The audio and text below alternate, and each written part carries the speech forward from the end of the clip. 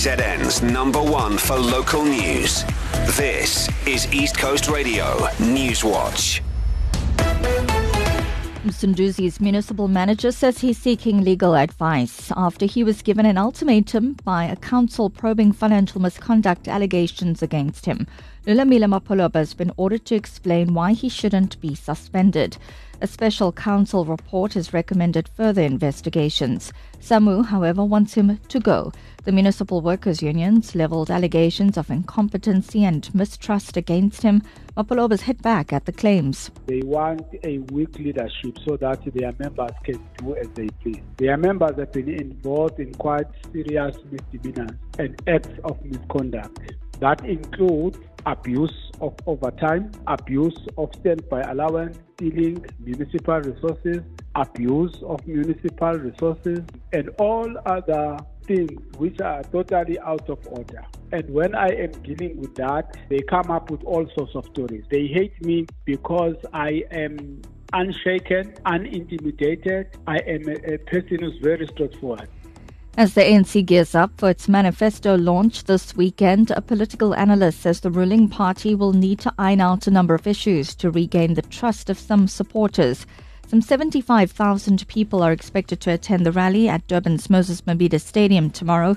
The ANC is looking to retain its electoral support when South Africa heads to the polls on the 29th of May.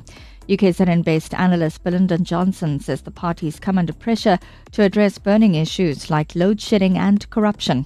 Eskom is experiencing temporary relief as an increasing number of businesses and groups switch to solar energy. The problem is these customers are paying. If the problems at Eskom aren't resolved, more people who have the financial means will be able to switch to solar power. Unemployment has increased, and especially alarming rate of youth unemployment. Regrettably, the primary concern is corruption. South Africa has lost more than 1.5 trillion due to corruption in the span of 5 years. And the UN Agency for Palestinian Refugees has warned it's reached a critical point as it struggles to cope with the war in Gaza. Several countries, including the US, Britain, Germany and Japan, suspended funding to UNRWA in response to Israeli allegations that some of its staff participated in the October 7 attacks on Israel. The group, which employs some 30,000 people in the occupied territories, Lebanon, Jordan and Syria, says its ability to deliver humanitarian aid has come under serious threat. Meanwhile, a White House representative has held discussions with Israel's defense minister as truce talks got underway with Hamas's chief in Egypt. Mediators, including the US and Qatar, have tried and so far failed to broker a ceasefire and hostage release deal. They've made a new push to break the deadlock this week.